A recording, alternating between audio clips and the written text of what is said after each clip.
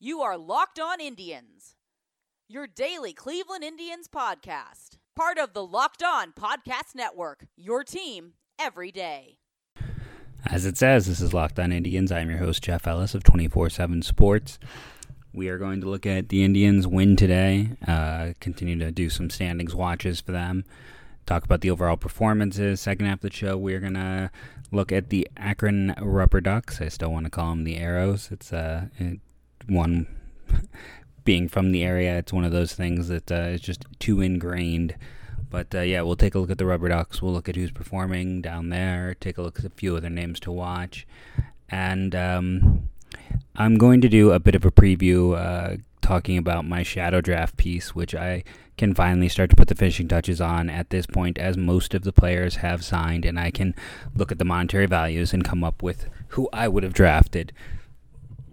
Most times, the Indians do a better job than me, though we did see that when you go back to the 2017 draft, I actually came out ahead, which surprised me when we did the overall rundown. So the Indians today knock off the Royals. This was one of the games I felt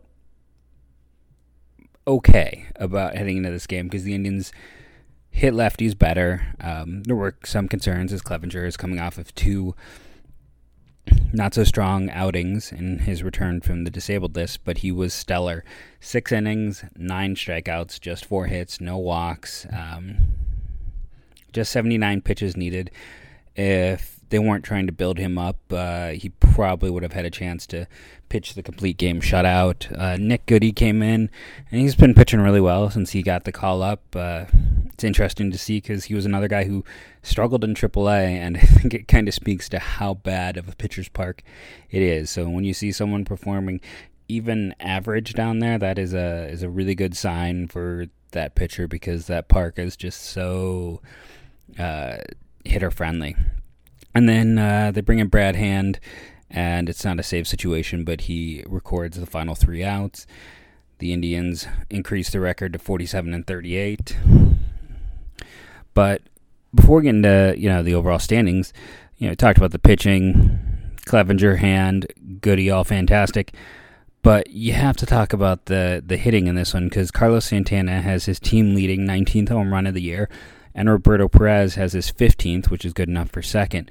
Santana, with that 19th home run, is now tied for the 28th in all of baseball.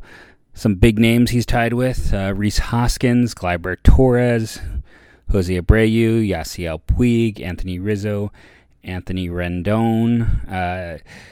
One less than him, JD Martinez with Boston, and that all speaks to just how good Carlos Santana has been this year and continues to be. He is one of the top hitters in baseball, and it's been phenomenal just to see how he's performed this year. If I flip over here and go to OPS, if it's gonna load for me, I'm having some internet issues here, but you can kind of look at the full picture with him, where he has. Let's see. Carlos Santana has the 11th best OPS in baseball. So the names ahead of him, if you're curious: Christian Yelich, Cody Bellinger, Mike Trout, Josh Bell, Charlie Blackmon, Anthony Rendon, Pete Alonso, Freddie Freeman, Nolan Arenado, and Juan Soto. For me, Soto was a bit of the surprise on the list. He's so young that I didn't expect him to be quite there yet. And I just haven't been paying a lot of attention to the Nationals, I'll be honest. But the rest of this list, Pete Alonso, everyone's been hearing about the explosion, so even though he's a young guy, and Josh Bell, it's the same story, another young performer, but the power has finally come to complement the rest of that profile. But outside of those 3 of the 10 players there, the other 7 are names we always see up here at the top of these lists. And, then you have Santana there. Behind him, some other names that might be surprising: Wilson Contreras of the Cubs, Alex Bregman, not a surprise. How about Jeff McNeil and what he's doing with the Mets? The Mets did everything they could to take away his at-bats, his starting position, If not for injuries, he wouldn't even have, when you look through this list, he has some of the lowest number of at-bats of any hitter, and that's because the Mets went out of their way to not give him opportunities.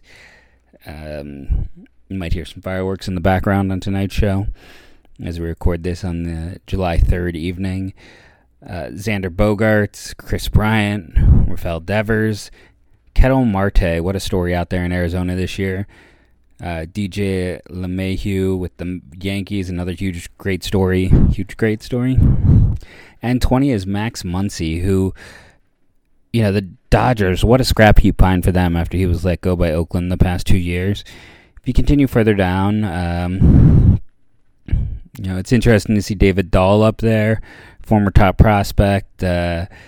He's had up and down, but it looks like he is in Colorado is such a bad team offensively this year. The fact that they have 3 players in the top 30 speaks to how awful the rest of that lineup has performed, because Trevor Story is also in kind of this next tier. It's Mauricio Gleyber Torres, Luke Voit, who's hurt, but what a trade for the Yankees just a year ago.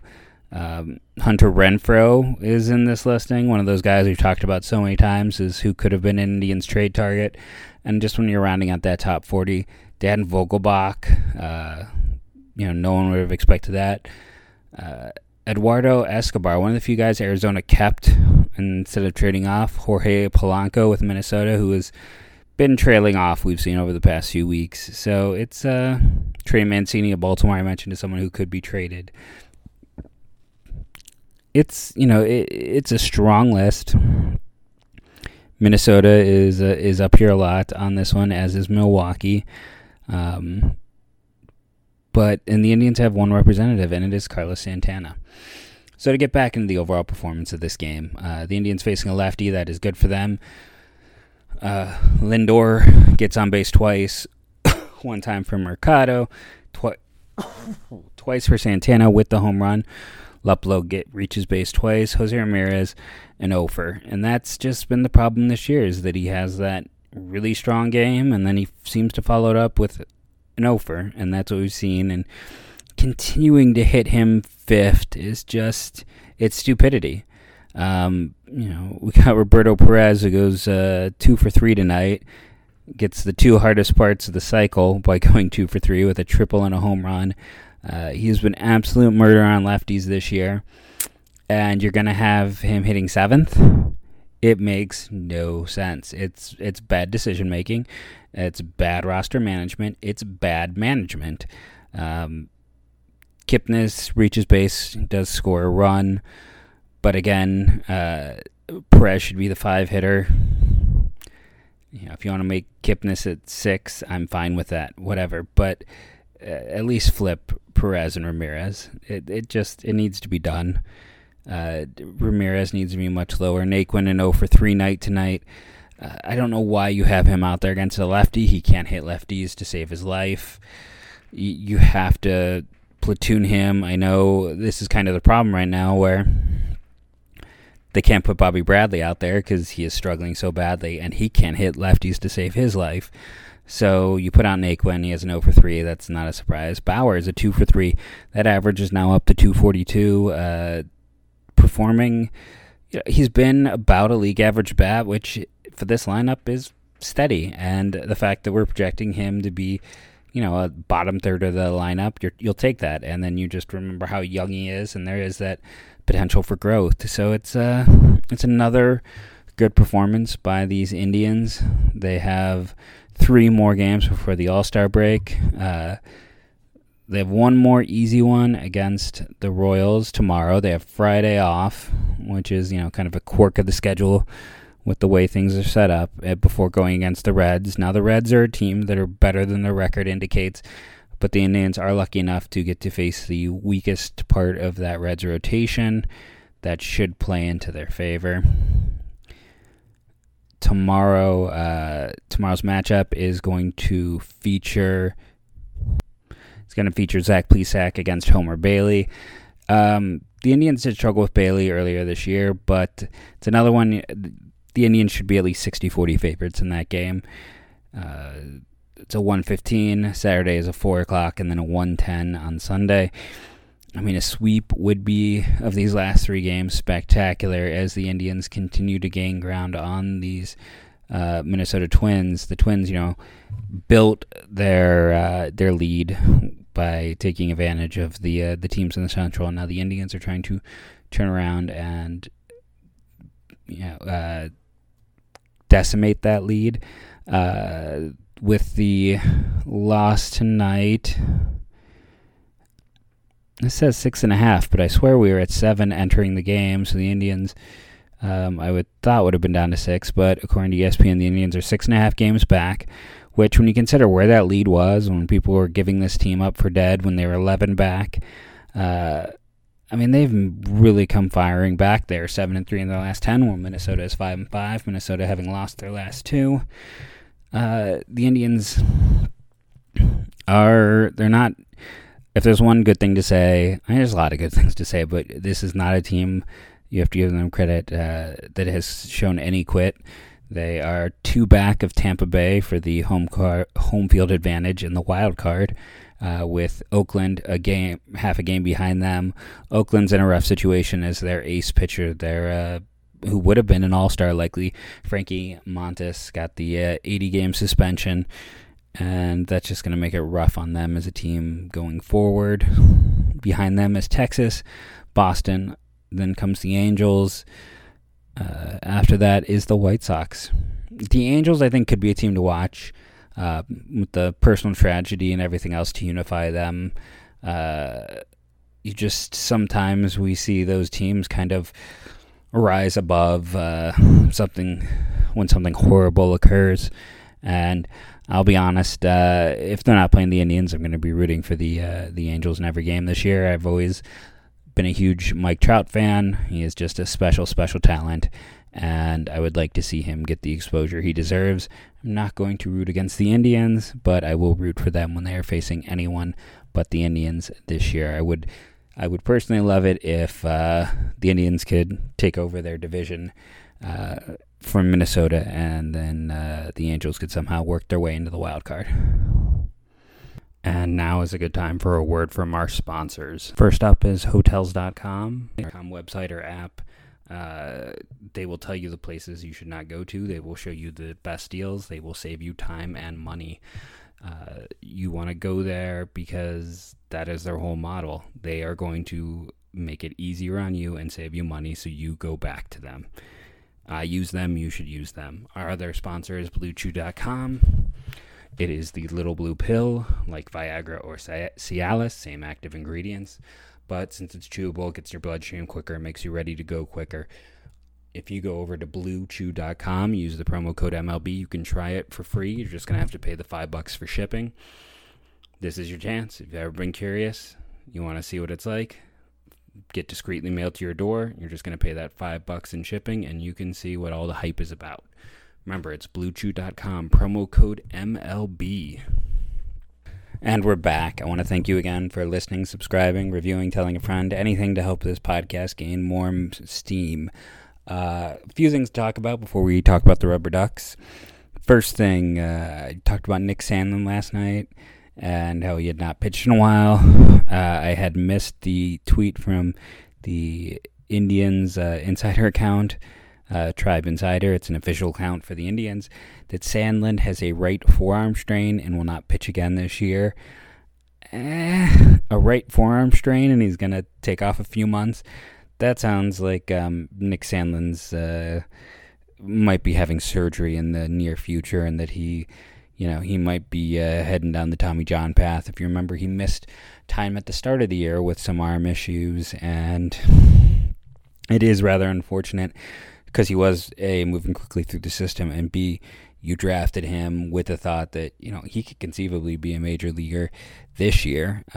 This could set him back severely, and sometimes with the players like him, they never come back 100%. They come back 90, 95%, and that can be too much of a razor-thin margin for the the hope for success level. The other pitcher I mentioned last night, James Karinchak, he has been out forever, it feels like. He's been out since early May, if we're being more specific. The talk is he'll be back after the All-Star break. And at this point, he's really kind of the guy to pay attention to and look for in terms of soon to be or potential help in the minors. Kyle Nelson, maybe they'll start to aggressively push. Jared Robinson, who used to be a starter, now is a reliever and has looked really good this year. Another name to know and to pay attention to. The other thing we have to talk about is the trade the Indians made today. If it missed your notice, it's okay. It missed mine too. The Indians traded international pool money to the Tampa Bay Rays for Andrew Velasquez.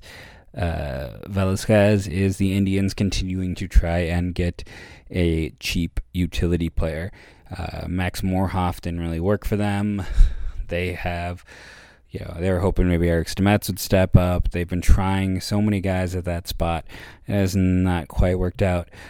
Velasquez is... I don't know if he's going to be the answer. It also isn't specified what the amount of money is that the Indians are giving up from their international pool. They have made all of their signings they're going to make.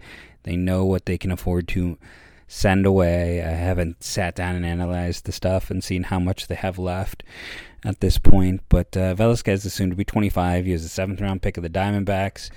Undersized, switch-hitting player. I'll explain why I'm not giving him a position. Baseball America ranked him as Tampa Bay's 18th best prospect coming into the year, which is interesting because he had been last ranked in 2016 as MLB Pipeline ranked him as their 29th best shortstop. He came from Arizona to Tampa in the Jeremy Hellickson deal, and he had some problems staying healthy after that occurred. This is the third trade the Indians have made with Tampa since the end of last year. The big trade where they ended up with Yandy Diaz. The smaller trade where they acquired Chen-Wei Hugh, who's the player they designated for assignment with the addition of Velasquez, who, it was drafted in 2012 as a high schooler, has played in the majors for a handful of games the last 2 years. It's an okay profile. Walk rate around 8, strikeout rate around 25% in the minors. There has been a little bit of pop. There has been, his ability to steal bases. The speed has always been there. So you're looking at a guy with some speed.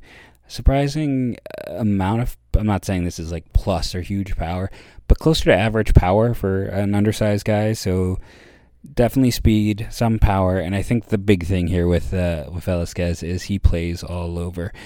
In the minors, he has played 410 games at shortstop, 91 games at second base, 58 at center, 36 at third base, 4 just listed as outfield, 1 in right, 1 in left, and 1 as DH. So he's listed as a shortstop because that is where he's played the most. But he is a super utility. He's going to go down to AAA. He'll get some at-bats down there. But I don't hate it. I know I'm often kind of negative on these fringy deals because there is value in a guy who can play all over, especially when you carry as short of a bench as the Indians carry. That's the A. The B is he brings a tool, and that is his speed. So you're looking at defensive ability plus speed, switch hitter.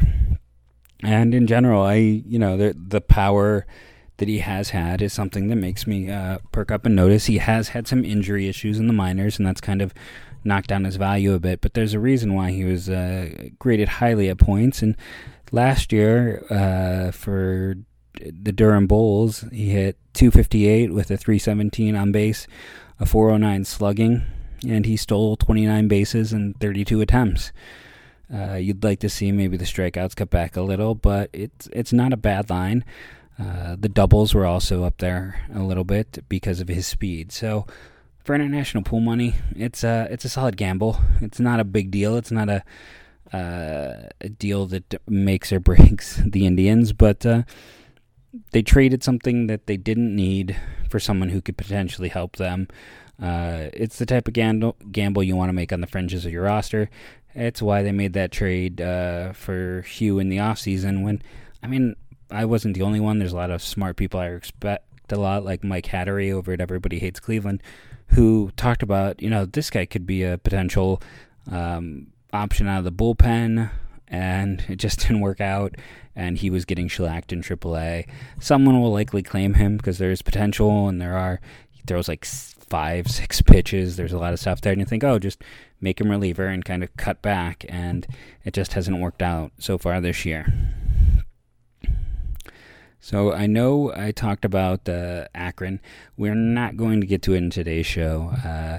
When I sat there in the midst of the show and realized I had needed to talk about Velasquez and Sandlin and everything else, it pushed Akron back. I will say Alex Call, I mentioned it before, he's the player of the week. Andrew Montesterio, the third player in that Yan Gomes deal, has been activated and is playing after missing time with injury. The overall overview, if you are looking at the Akron Upper Ducks right now, is don't. I'm kidding. It's not a super interesting team at this point. A lot of the guys who were the central interesting points to this team at the start of the year were promoted or got hurt offensively. It's Ernie Clement, who's a backup. I've liked Andrew Montesterio, so he's fun to check out. To look at Alex Call, I was a fan of coming out of Ball State, but when you're talking about those are the three most interesting bats, I think that says something. This team is a team you want to go to see the pitching. Broom and Nelson are both fast track relief guys. Henke's, Morgan are your starters you really want to lock into. Jared Robinson down there is the other fast-track relief guy. But, there's like 5 or 6 arms. The top 5 prospects are all pitchers. So that's kind of... And I forgot to mention Adam Scott, who also was a draft pick from a year ago, who's been aggressively pushed up. I'll kind of go into the stats of those players tomorrow, but that's a quick rundown since I promised I would get some Rubber Ducks talk here at the end. Thank you all for listening, rating, reviewing, and telling a friend wherever you listen and you subscribe. Thank you. And as always, go Tribe.